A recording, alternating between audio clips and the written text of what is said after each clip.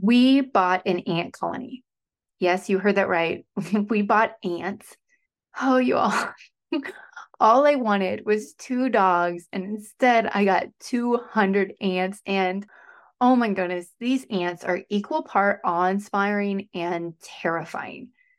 So, my daughter is obsessed with bugs. We take about two steps outside, and she squats down and she's interacting with a bug. It's very whimsical, but I also think that she kills them a lot. So there's that. It's a little disturbing. But anyway, because she's so into bugs, I decided I would order an ant colony online.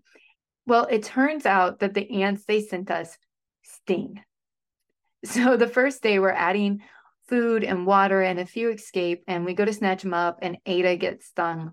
There are something like 16,000 species of ants. And the ant colony that I bought comes with ants that sting. Like, how are you going to send kids the ants that sting? So now I have nightmares about these ants, but they're also super, super fascinating to watch, like wildly fascinating to watch. And the speed with which they carve these intricate tunnels was wild. So the next day I went to work and I came back and I was like, whoa, like all I did today was go to meetings, and these ants, they designed their entire universe. And they do this one teeny tiny piece of sand at a time. And we learn this lesson when we're kids. When we're kids, we learn about ants and we learn that little by little progress adds up. So this two-part episode is all about lists. We're going to talk about to-dos, to-dos, and to-be lists. And my dream for you with this two-part episode on lists is humble. I want to offer you small, teeny tiny tweaks that you can make to your list systems. So the systems that you already have, let's just make some minor adjustments to them, knowing that sometimes the smallest things, when repeated over time, make the biggest impact. Let's do this. Do you want to feel less scattered and more focused, but the idea of goal setting sounds like adding more pressure to your already pressure-filled life? If so, welcome to the Plan Goal Plan podcast. I'm Danielle McGue. I'm a professor, mom, planner addict, and recovering overachiever. After years of hustle and grind, I was tired of trying harder. I was ready to try easier. At the intersection of research, practice, and play, I found a purposeful path to planning and goal setting that is fun, simple, and sustainable. If you're ready to try easier, if you're ready to make memories and do meaningful work, grab a pen. I will equip you with tools and practices to clarify purpose, reclaim time, and achieve goals, playfully and lightly. Let's get started. Hey y'all, I'm so glad that you're here. I believe that you are right where you need to be, and I want to invite you to book a complimentary 1-hour time management call. So these calls are 100% confidential. I'll send you notes afterwards, and if we agree it's a good fit, we can talk next step. And in this call, what we do is we jump in right away to what matters, and I'll help you develop some strategies so that you can spend your time in a way that aligns with your values. So if you need some support with your to-do list, I can help you with that. So head right now to plangoalplan.com and sign up for a free coaching call. Okay. So when I work with clients, they almost always have a list. Some people have it on paper, others have it on an app on their phone, but most of my clients have two parts to their planning system. They have a calendar and they have a to-do list, and this is great. This is an awesome start. It is so important to have a process for capturing tasks that come in. And I'm really hoping that with this two-part episode, I can give you a couple tweaks to level up your to-do list so that it's better serving your values and your purpose. And I'm going to offer you 2, maybe 3 other types of lists that you might consider adding to your planning process that will spark a little bit of delight and joy to the list process. So first, why make lists? Lists get stuff out of our head, and they help us remember what it is that we need to do. As a teacher, as a professor, it's really common for students to chat with me right after class, and I love this time with students. During this time, it's really common for me to make some promises to my students. And what I mean by that is, we'll be having a conversation. I might say, oh, I have a resource for that. Let me email it to you. Or I might say, oh yeah, I should add that to the assignment description. Or I might say, hey, let me get you next week's reading a little early. And I used to be able to just remember these things. And now that is not the case.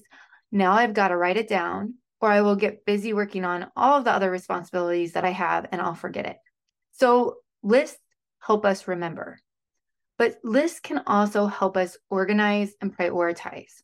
In our current world, I think that so many of our problems are a result of too much choice. We love choice and we have it, but we also have a lot of decision fatigue from all of the choices that we have. I don't know if you all have ever had this happen, but like it's time to make dinner or you finally get to have a date night with your husband and you go out to eat and you're like, just choose for me. Like, tell me where we're going. Tell me what I'm eating. I've made a bajillion small little decisions all day long and I want it done for me. Our lists need to be more than a mind sweep. They need to be more of a brain dump because we need them to help us organize and prioritize all of the things that we have to do so that our decision-making processes become easier. Now, there are a boatload of methods for managing your to-do lists. I do hope to create some podcast episodes on these different methods, but what I found in coaching people is that people need a method that's unique to their lives and their brains and their way of thinking. And what works best is when people try on and try out different systems and then make adjustments or combine parts of different systems until they find their own unique way of doing things.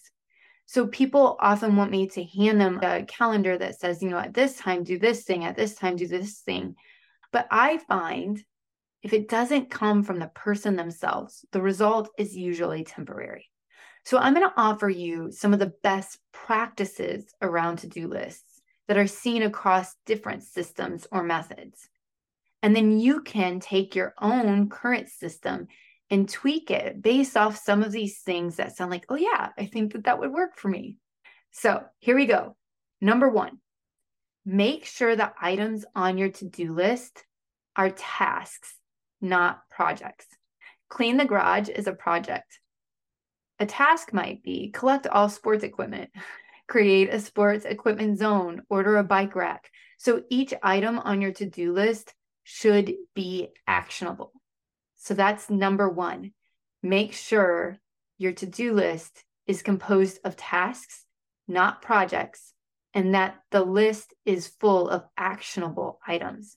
The second is after doing a mind sweep, you should have a way to organize or categorize your tasks. So you might do this by project, type of task, or location. For example, I usually have a home and a work checklist, and then those lists are usually further divided by project or type of task. So for example, at work, I have 4 lists. I have one for the program I run, one for the theater I run, one for teaching, and one labeled other.